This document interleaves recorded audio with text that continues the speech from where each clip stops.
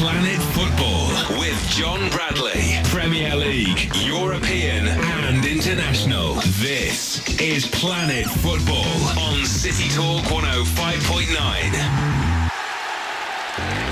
Just gone 5 o'clock across Merseyside on 105.9 City Talk. I'm John Bradley. Good evening to you. Welcome to Planet Football, the show that takes you around the world of football in 60 minutes. We will preview all the European games. We'll review the European weekend just gone by as well, with Daily Into Europe in just a moment's time.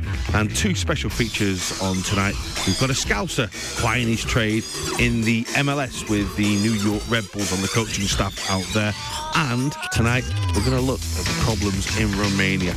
And believe me, there are a lot of problems in Romanian football at the moment. We've got a great guest on to talk about that. And as always, Statman John. Good evening. This is Planet Football with John Bradley. City Talk 105.9. What you got for me, my son? Christian Eriksen, Ajax. Yep, Denmark. Plays for Denmark, plays for Ajax. Tell me, what have you got for me? Played all 450 minutes so far of Ajax's games and covered 65.5 kilometres. By far the most energetic of the players in the Champions League this season. Okay. Has he actually done anything, though, in the Champions League in that time? Scored four assists and scored one. Really? Okay. In other news, Big Phil Scolari's back at Brazil. Now that is quite interesting, that. Because, you know, to be fair, had he not scored those goals and got those assists, right, Christian Eriksen, I would have hammered you because I would have said, what, so he's just like Robbie Savage then? But no, Christian Eriksen is better than Robbie Savage. It's not surprising, really, is it? So Robbie Savage was a good Premier League player. I'm not going to disrespect him or anything like that, but he just ran around a lot and kicked a lot. Christian Eriksen is a bit more talented. On to Luis Felipe Scolari, known henceforth as Big Phil. And he's back in charge of the national team. Yep. They are in the funny position of not playing competitive games because they are in the World Cup. And they've had some very dodgy results recently. So they've got Big Phil back in. Whether he lasts the year and a half to the World Cup, I'm not sure. We'll have to wait and see. Well, I think he will, because he's still very popular over there, isn't he? I mean, obviously he had a bad spell over here. I know, but when they've got a coach that they like, because he's just left his club management job, hasn't he? He was coaching at a club in Brazil, but it didn't work out for him there. And there was just a massive France clamour for him to take the national job again, wasn't there? Yes, there was. OK, that's Statman John with his news and stats, as he will keep his head looking for all the latest as we go through the next hour, and of course every week right here on Planet Football on City Talk 105.9. Now it's time to go daily into Europe.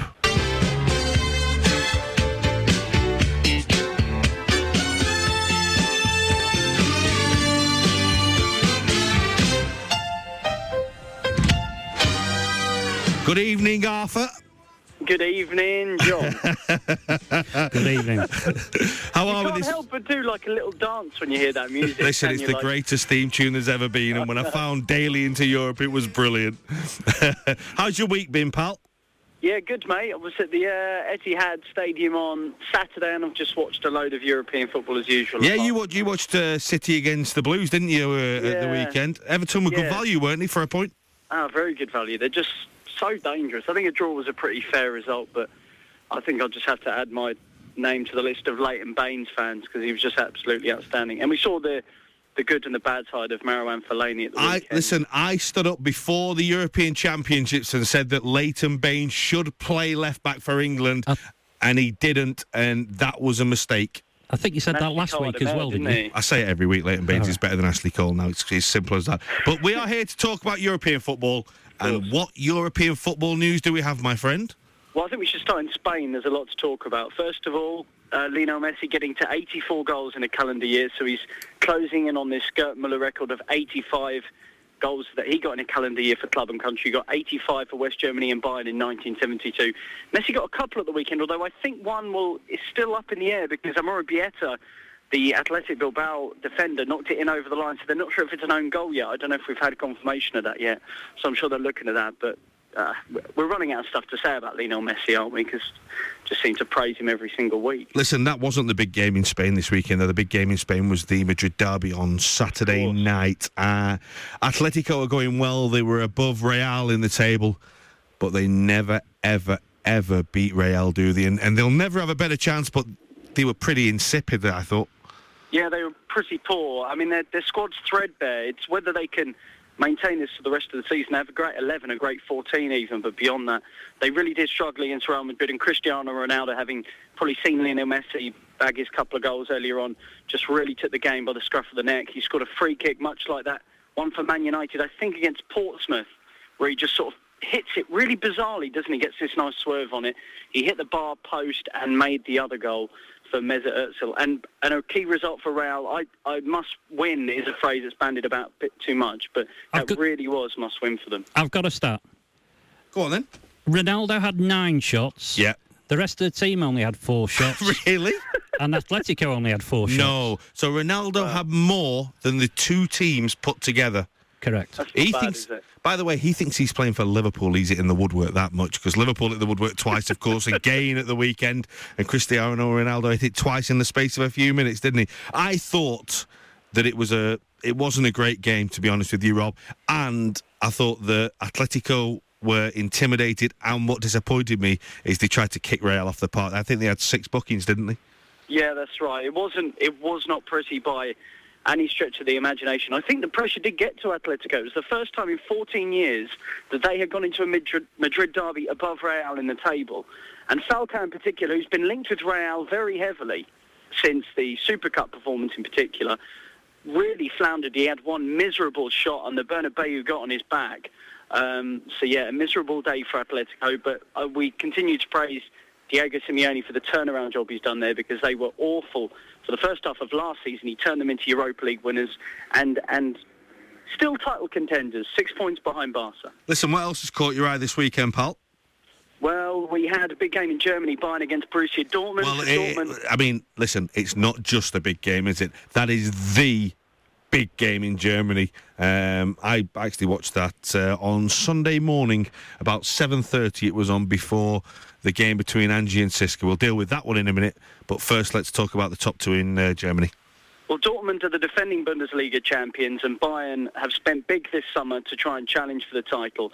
I personally think it's a must-win title-winning season for Jupp Heynckes as coach, because they spent 40 million euros on Javi Martinez. They brought in Mandzukic and Shaqiri. It finished 1 apiece, so they're still well ahead in the Bundesliga table. Dortmund are 11 behind Bayern, which is a big bit of ground to make up. And whoever's leading the table in Germany going into the winter break are given the sort of honorary title of Herbstmeister, which is basically autumn champions, and 2 out of every 3 seasons, whoever's winning the title race at that point goes on to win it completely. Cruyff got the opener for Bayern, Goetze got the equaliser.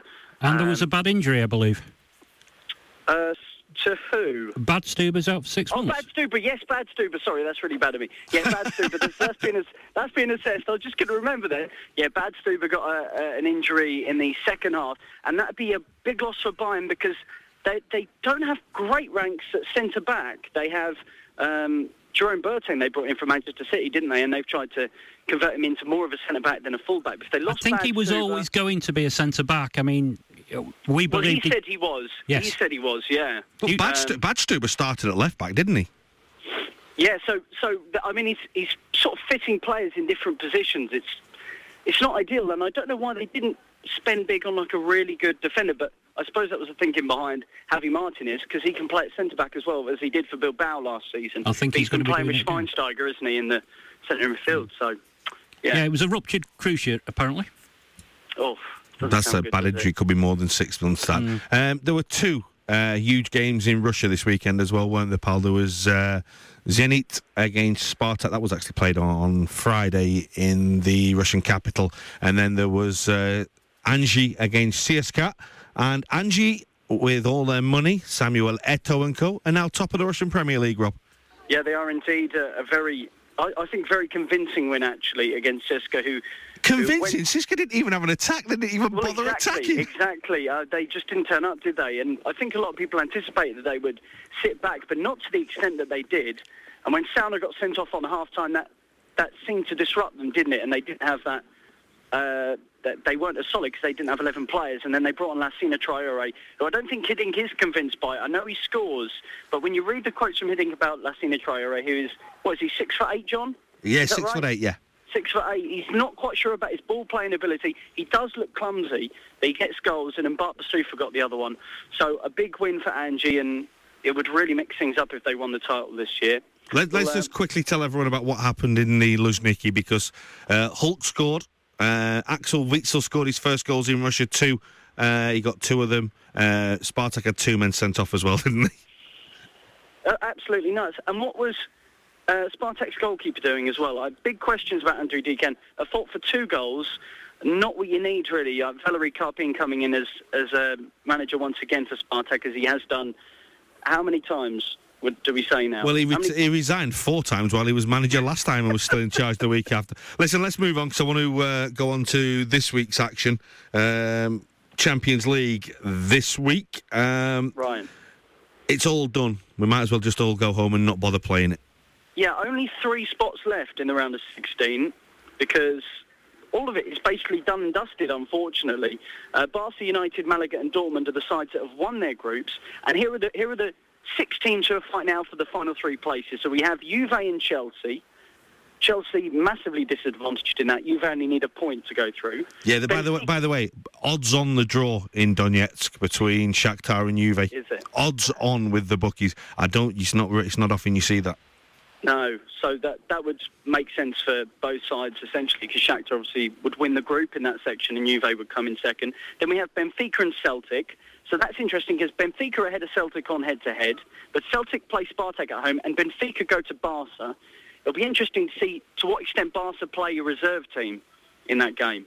Regardless, you'd still back the Spanish side to beat them. And then Galatasaray and CFR Cluj, Turkish and Romanian champions respectively, fighting out in the group with Manchester United, who have already won the group. And there's still top spots available, isn't in the group, and that's going to be important, isn't it, to see who you play in the round of 16, because if you go through and you finish top of your group, then obviously you play a second place team, don't you? Exactly. So Porto and PSG face each other. So that's basically a game that PSG have to win to overtake Porto and win the group. I'm glad you said that, because I'm commentating on that game. I'm glad there's some interest in it.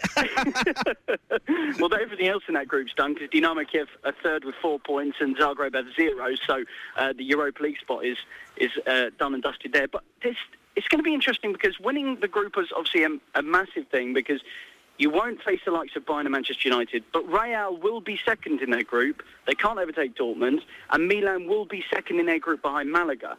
So when it gets to the round of 16, it's just a free-for-all anyway, isn't it? It's just 16 high-quality teams.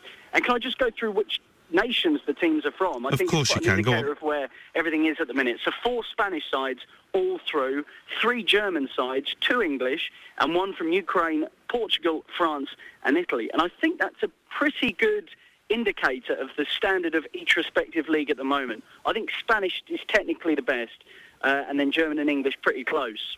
And the Italian way off. They only had 2 sides in the group stages this season. There's a lot of interesting stats with the Champions League, and we could talk for hours. But the nationalities, interesting.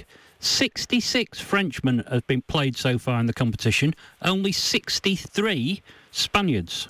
41 Portuguese. And given Celtic are doing so well, I know, I make a rod for my own back here.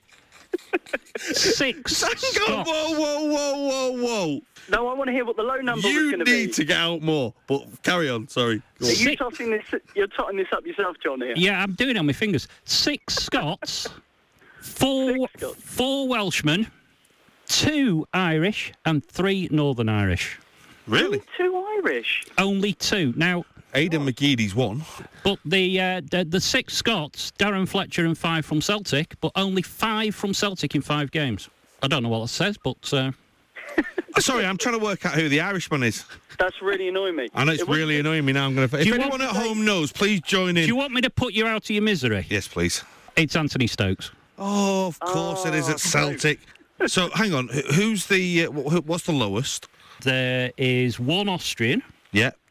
That's brilliant. There is one Austrian who plays in the Champions League. Who is it? Christian Fuchs. John, is this stuff coming from memory? Where are you getting this? Exactly. Listen, he's like a human computer, right? I can see, instead of eyes, he just has shutters that keep going up and down.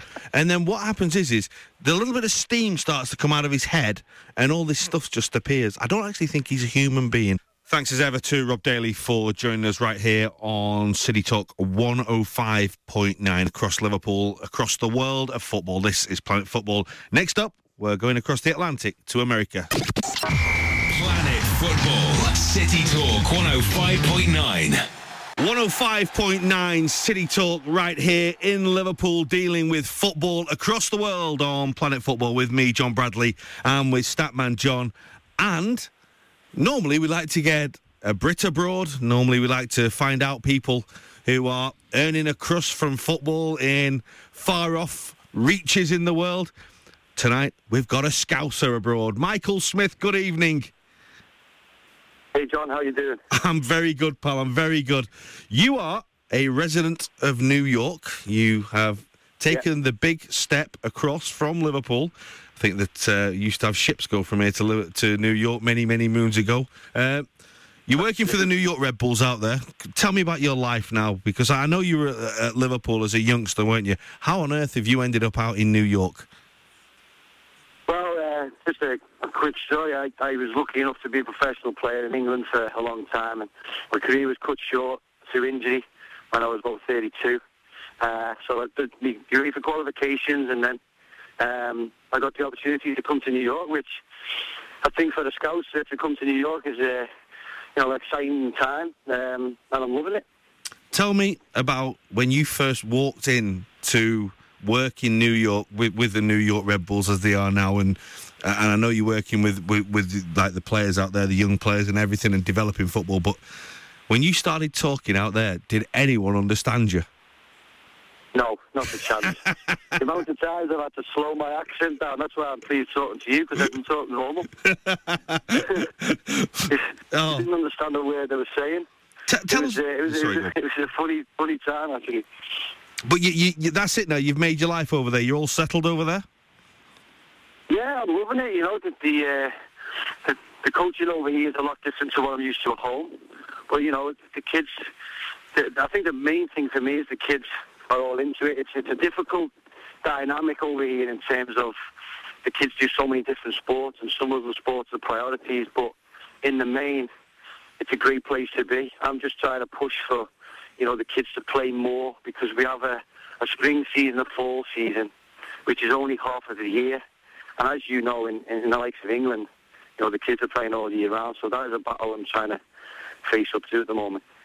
Obviously, before talking to you, I've been looking at like the New York Red Bulls website. They've got a special academy website that's focused on, you know, the development of young players, and it's all sort of centrally funded, isn't it, from the US Soccer Association? And there is a clear, defined plan that comes from the very top all the way down through the clubs to teach these young kids and get them involved in football.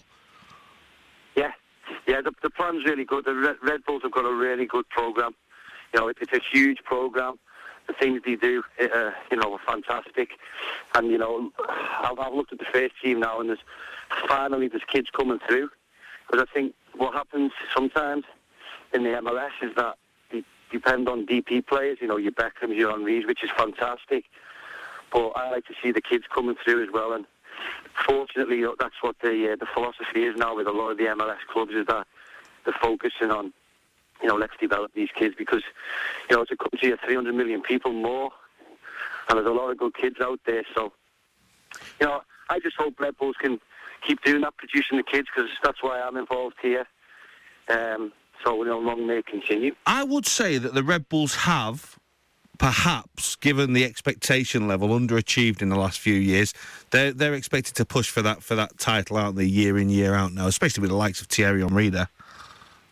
Yeah, well, you've got Thierry Henry, Rafa Marquez. Oh, by the way, Michael, I've got to ask you, is Rafael Marquez still playing with the biggest cigar in his mouth ever?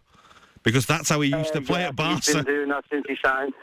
Yeah, he does it even more now in Red Bull. I think he has one in each hand, to be honest with you. He is the most laid-back footballer in the world, isn't he? He and Daniel Agger. Yeah, 6 million a year. Yeah, him and Daniel Agger could be playing alongside each other, couldn't they, with big cigars in their mouths, just that laid back when they're on the field. Sorry, I digress. Yeah, but we talk about the players out there, and there are some good players out there, but nothing gives a club anything better than local identity, does it? Getting the young players. No, through. not at all. You know the other thing is as well. I've been in the college game. I managed to help a college team get to the national final last year in Arizona, and the talent in inner city New York is phenomenal. You've got lots of different nationalities, and I'm trying my best now to, with my contacts in England, is trying to get these kids, at least looked at, because that's the thing for me, is that some kids can go unseen, and it's a shame. Well, I was going to say that to you, pal. To be given a chance. Yeah, I was going to say that to you, pal, because if they don't go to college and make the draft, then there's a danger they get lost, isn't there, in the system out there? Yeah. We've got a mutual friend who I'm working with right now to try and help some of these kids, because you're right, it's all about education over here, and it's a totally different dynamic to what I'm used to. So you can't go from one school to the next if your grades aren't right, and that means you don't go to a good college, so therefore you can fall out of the system really easy. And then, you're not playing. You could be 18 and you've played for a few years, and then all of a sudden you're not playing at all, and I think it's a shame. Yeah, it is. It really is. We all watched the MLS final over the weekend, and I don't think we were surprised that the LA Galaxy won it with Robbie Keane and David Beckham and Landon Donovan amongst others there. But the standard's not bad, is it now? It's improving year in, year out. Yeah, I agree. Yes, it's. I was excited watching yesterday's game, to be honest, because I haven't watched much MLS this year because I've been working so much. But I took the time out yesterday, and I was impressed. You've got 3 top-class players in Robbie Keane, Beckham, and Landon Donovan, and it certainly showed you with the difference. I thought Robbie Keane was absolutely fantastic. He looked like he was back to his old self. How much interest was there in the game out there? Oh, yeah, it was huge. Was it, yeah? Absolutely huge. I mean, like I say, yeah, the MLS is getting bigger and bigger year on year, so, it's all good. It's a good sign. And it's important, isn't it, that these clubs have their own specially designated stadiums. They're not just playing in someone's, American football stadium or somewhere else, that they have their own stadiums that are specially designed for football. That's a massive difference, John. It really is, because I know when the Red Bulls played in the old Giant Stadium, they would have an attendance of like 11,000 average, and the stadium held 80,000. Yeah.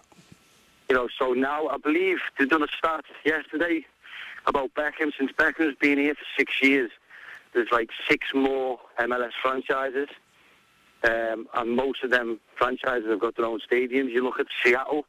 Seattle can get 50,000 fans at home every game. Montreal, Vancouver, they're pretty good attendances too. So it's boded well for the future. They're looking to get another franchise in the one part of the country where they haven't touched on yet, which is southeast, which is Florida. Because apparently some of the figures in Miami. Yeah, well, there's talk about a team in Orlando, isn't there? There was talk about an Adrian Heath was going to be involved in it, someone told me. Oh, really? Yeah, apparently so, apparently. Players over here. Oh, interesting. Yeah, there was talk of... John Spencer, the ex-Chelsea guy, he was coach of, I think it was Vancouver, but he got fired. Right. There's quite a few ex-players, big-time players that have coached some of the MLS sides. Well, Paul Mariner's out at Toronto, isn't he, as well? That's right, yeah. Yeah, there's some... it's growing old. But it used to be somewhere where people would go to retire and go and play a bit of football. Oh, no doubt. But now, is it because the money's improving, the standards, or the standards improving, that people will go and play out there? I think it's a bit of everything. I mean, the salaries have certainly improved, which they needed to, because you've got, for example, someone like Thierry Henry and Rafa Marquez on $6 million a year, and in the same team on a regular basis, you've got guys on $75,000 a year. Right. So, Yeah. it's a morale thing for, if I was a player in that team, I wouldn't be too pleased. That's just too big a gap. But having said that, it's improving. So, I'm just hoping it keeps improving, because they say now there's more kids from the age of 7 upwards in this country playing football, I'll say football, than any other sport. So I would guess in the next 5 or 10 years it's just going to be even bigger. And the Scouser in you, does it still pine for Liverpool and Merseyside? Oh, without a doubt. A few of my mates back home say, you're not talking like a Yanker, yeah, like no chance. That's actually what this strong Scouse accent. Michael, when I phoned you tonight, I swear, I had a little thing that you could answer the phone and go, hello? Well, in some sort of little American accent. You can take the lad out of Liverpool, but you can never take the Liverpool out of the lad, can you? You're not wrong there, mate. You're not wrong. Listen, mate, thanks very much for joining us. It's been brilliant to talk to you out there. And if it's all right, we will keep in touch with you to see how you're getting on out there, because it's been fascinating to listen to how your life's going out in New York. I appreciate it, John. Great to talk to you too. Great to hear a Scouser going so well. Michael Smith joining us live on the phone from America and New York in particular. Staying with the MLS statman, John. Chris Wondolonsky. I think that's how you pronounce his name. He's the MLS MVP, or Player of the Year, I think, if we were talking English. The MVP, Player of the Year in the MLS. Who does he play for? He plays for San Jose Earthquakes. 27 goals. Really? He'll be getting a move then, won't he, to Europe. There's a lot of Americans now playing their trade in Europe. Let's move on. What else we got? We have the Confederation Cup. This is the tournament that Tahiti are playing in, everyone. Yes. Next summer in Brazil. Yes. FIFA are adamant that this is not a warm-up for the World Cup. Even though it's a warm-up for the World Cup, they're adamant it isn't. It's a proper tournament. And there are 2 groups. The draw was made last week, and there's 2 groups. There's a group of death, and there's a group with Tahiti in it. The group of death, Group A, Brazil, Japan, Mexico and Italy. The group of Tahiti, Spain, Uruguay and the African champions, who will be decided of course in January, February, with what happens at the African Cup of Nations. You can't call it it's the Cup of African Nations. It's not the African Nations Cup. Remember that. I'll try my best. So that's the news for tonight. What else we got? The Ballon d'Or. That's for the best player in the world. FIFA's best player in the world, and shock, horror, it's the usual culprits. Who's favourite?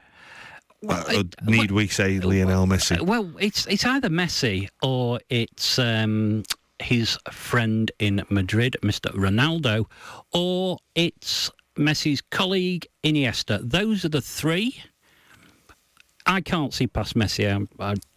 I just can't. I would not understand how they could give it to anybody else. Anything else? There is, at the Ballon d'Or awards, there is also something called, I think it's called the Dream Goal, which is the most beautiful goal of the year. It's called the Puskás Award.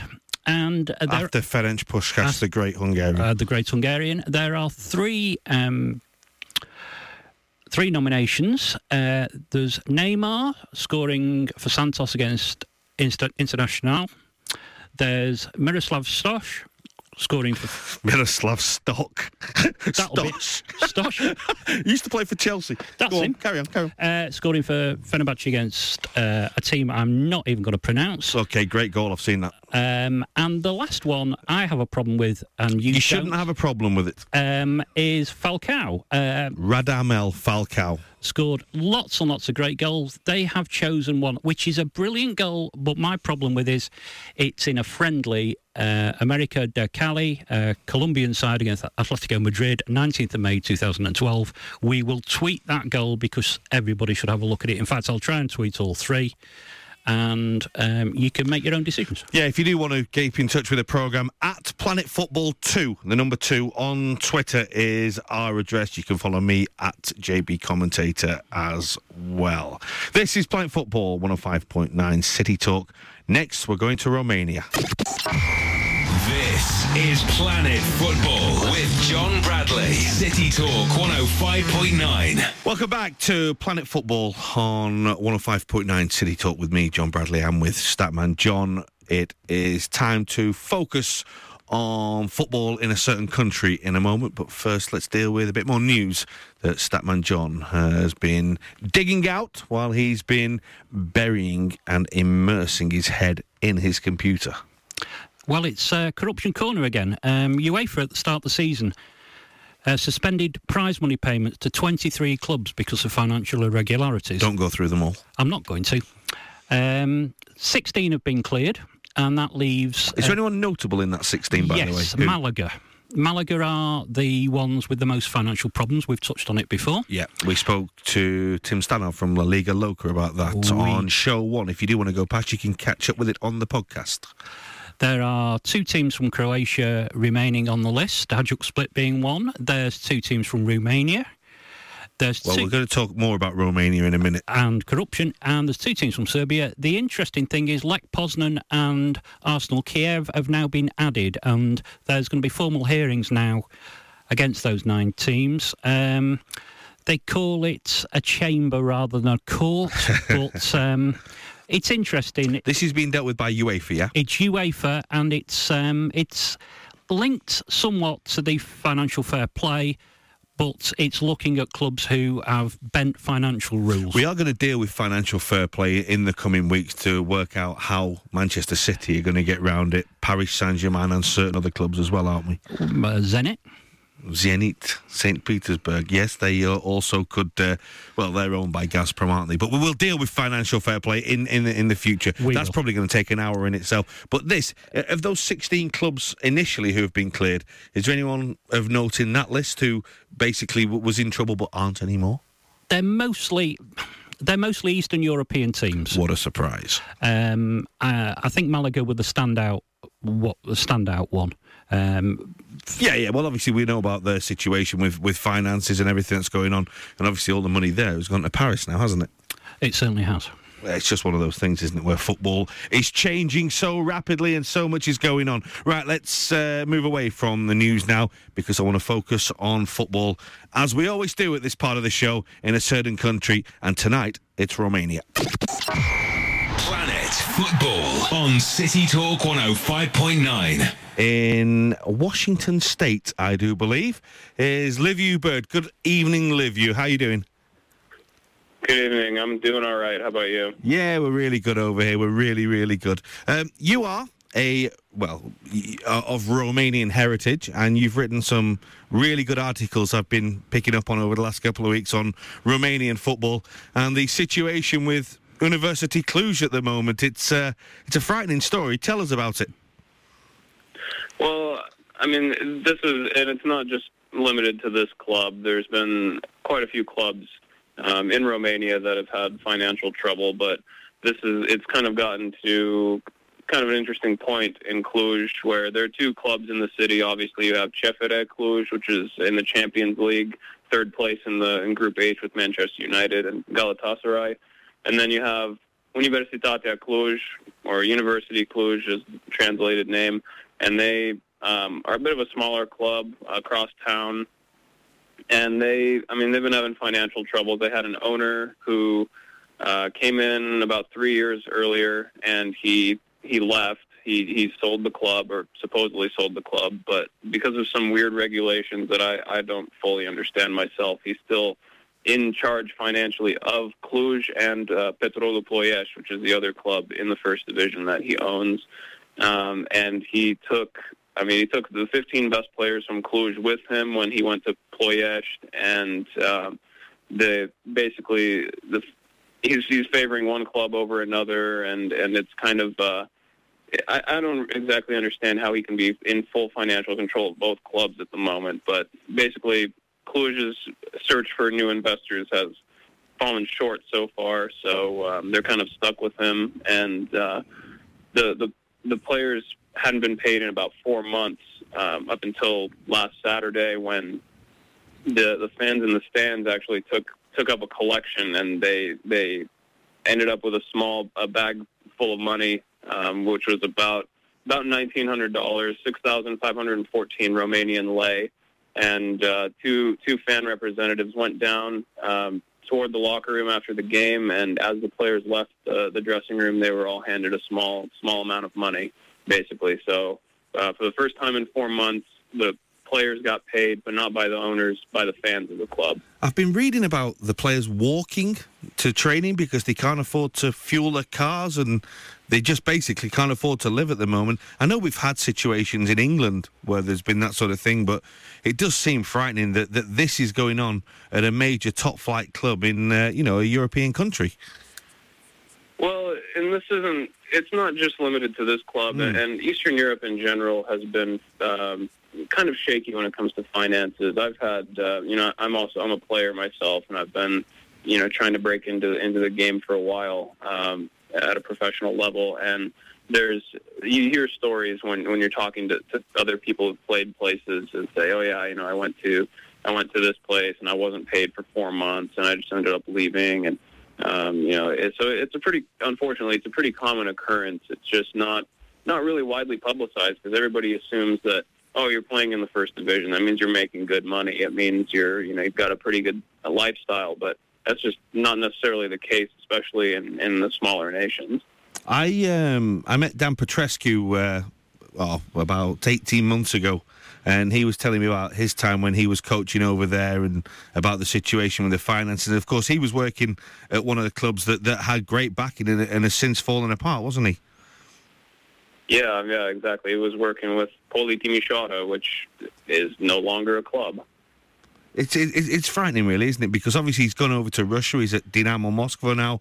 But you've got all these great names. And Romania, probably in the 90s, had such a great reputation, with the great players that came through and that great Romania team as well. But it doesn't seem to have grown from that. Normally, the youngsters all develop. They've got their heroes. But it just seems to have just stunted the development over there. Why has that happened? It's a number of different things. It's just been kind of a strange time for Romanian soccer in the league and at the national team level. The national team hasn't been getting results. The last major tournament they qualified for was Euro 2004, I want to say, or 2000. Yeah, 2004, 2008. Yeah, so it's been a while since they've qualified for anything major, and again, having some trouble in the World Cup qualifying group right now. But it's just it's been kind of a weird time, and all the best players are going abroad. Nobody really wants to stay at home anymore, and it's partly due to the financial situation and to kind of some widespread corruption and just it kind of honestly it hurts me to say it, but just kind of a national mentality that it's communism ended in 1989, but it hasn't exactly given way to a boom in the quality of life in the way that it has in say, Hungary or Bulgaria to a lesser extent, but still Bulgaria. Yeah, because I remember Unurea Tăceni appeared, played in the UEFA Champions League, and everyone was talking about them because they were a club that developed out of nothing, and then they disappeared into nothing almost as soon as they arrived, didn't they? Yeah, and that's kind of been a common occurrence here. You can see with CFR Cluj also. They're still very much in the Champions League, looking looking decent for at least a spot in the Europa League. Hey, they should have beaten Manchester United at home. They for a long time in that game, they were the better side. Yeah, no, I wasn't terribly surprised when they came out and beat Braga in the first game and have been playing well. I expected it, but then again, I follow the club in the league a little bit closer than most fans do. But right now, they're in sixth place in the Romanian league, which is 3 points outside of any European spot. So they'd still look. Yeah, sorry, go on. Yeah, no, they've just been struggling in the league, and it's just a matter of not really having, I'm not really having the ability to go strongly on both fronts right now, which is unfortunate. Going back to university, they're doing given the situation, they're doing remarkably well. They're not at the bottom. They're not getting spanked. They might not be winning, but they got a draw on Friday night, didn't they? Yeah, and they're in I mean, they're in the relegation zone, so it's not exactly a spectacular spot, but they're not bottom of the table, and they're only, to be, you'd expect them to be lower given the problems they're having. Oh, yeah, absolutely. And they're only 1 point from safety. So, I mean, it's at the moment, things are not as bad as they could be. And, I mean, for this club, the club has spent some time kind of oscillating between the first and second divisions in recent years. They were in the second league, and they won it a couple years ago to get back in the top flight. And then they've kind of been back and forth. But they've been pretty consistently in the top division and haven't played spectacularly, but they've done well enough to be one of the top 18, 20 clubs in the nation. The other story that's sort of been big over here is really a tiny one, but one that seems to be making waves and making people prick their ears up. A new Hadji Jr., his goal for I think it was the under-15s, seems to be just about on every website, certainly over here. Now, if you are talking about truly great players from down the years, Giorgi Hadji was just amazing. If his son's half as good, he's going to be a player, isn't he, Liviu? Oh, yeah, absolutely. And if you know the goal that's been making the rounds, he scored against Turkey for the U15s in a friendly. I think it was a friendly. But that's...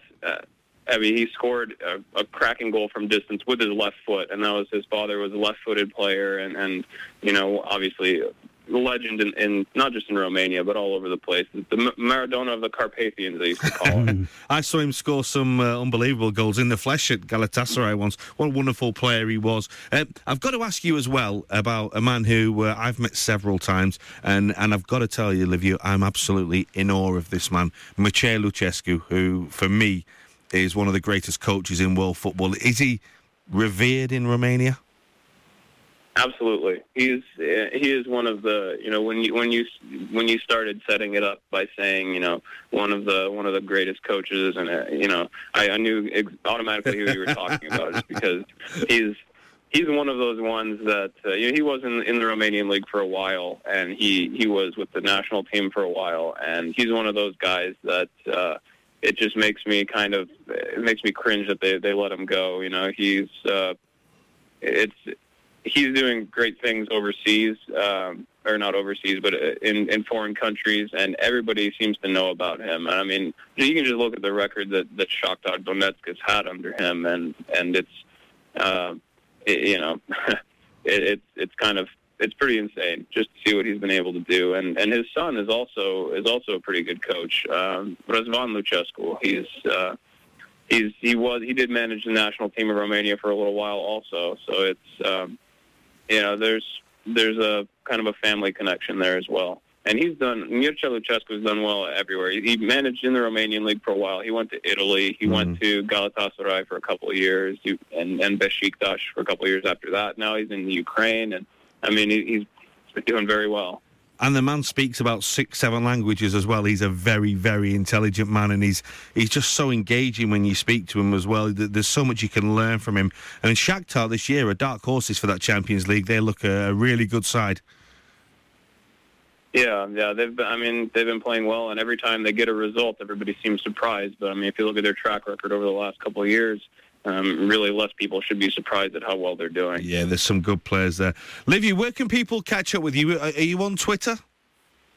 I am on Twitter. My username is just my name, @LiviuBird. It's LiviuBird. And I write for a number of different outlets. The most notably probably is the New York Times Goal blog.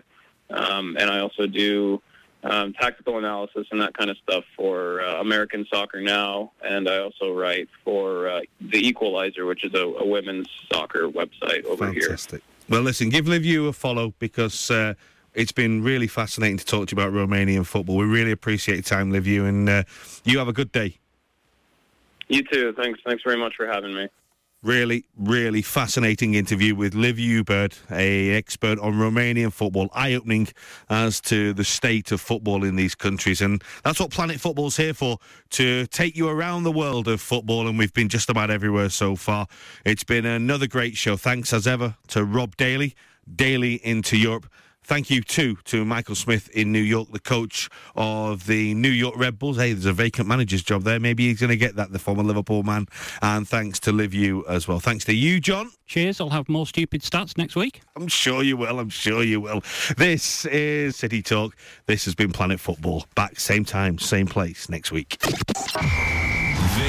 is Planet Football with John Bradley. City Talk 105.9.